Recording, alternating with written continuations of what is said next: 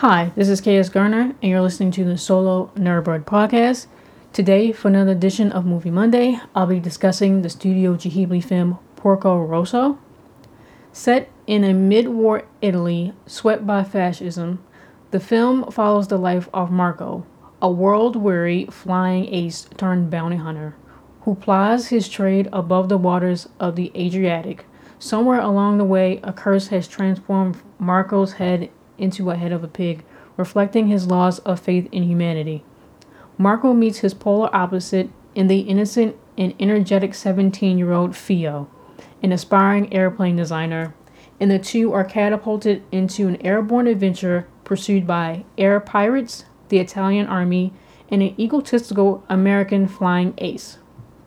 Themes I've noticed are as follows: fame/infamy, intuition, sexism, patriotism, and honor. Marco, or Porco as he's referred to throughout the film, has an incredible reputation as a fantastic seaplane pilot turned bounty hunter, thwarting the robberies of multiple pirate gangs who assault and pillage ships sailing in the Adriatic.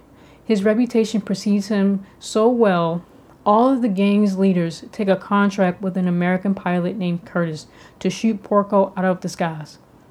Curtis fulfills his contract, but Porco's not out of the game just yet. When Porco ventures into enemy territory in Milan, Italy to have his seaplane repaired, his past turns the tables on him to retrieve its own bounty on his head. The young engineer Fio, who repairs and updates Porco's plane, renews life back into the seasoned pilot. He goes with his intuition by allowing Fio to continue her work on his plane after seeing her initial draft of the new product. But his initial sexist doubts of a woman and other female workers quote-unquote messing with his plane is blatantly distasteful. Ever since Porco abandoned his position in the Italian Air Force, he'd been solely out for himself. If the job didn't pay a handsome amount or gave him any real thrill, it wasn't worth it to him. Many of those same gangs who contracted Curtis were predictable under Porco's watch, but a pig has to eat. Porco had been propositioned on several occasions about joining the war effort while in France and possibly returning to aid the Italians while in Milan, but he rejected every offer. He claimed pigs don't care about war or treason.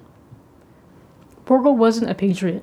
For reasons we learn later in the film, Porco had lost his faith in the world, but he didn't lose his honor and moral code.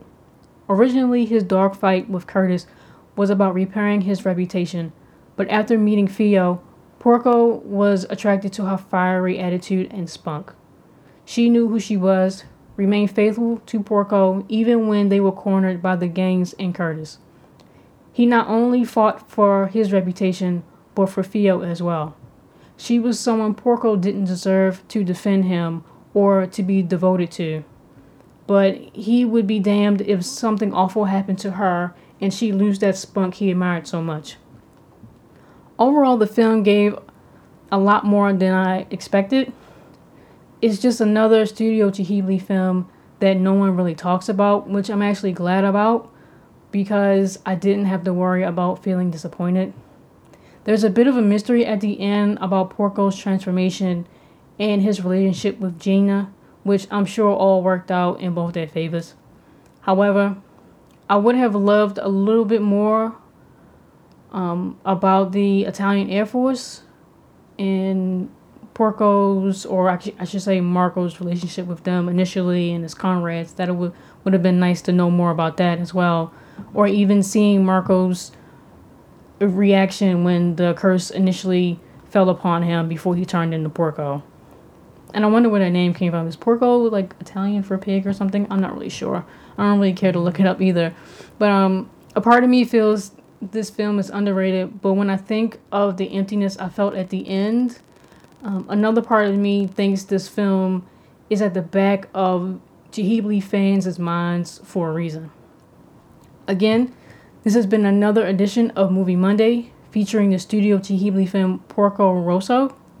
I'm KS Garner, and you've been listening to the Solo Nerdbird podcast. Thank you.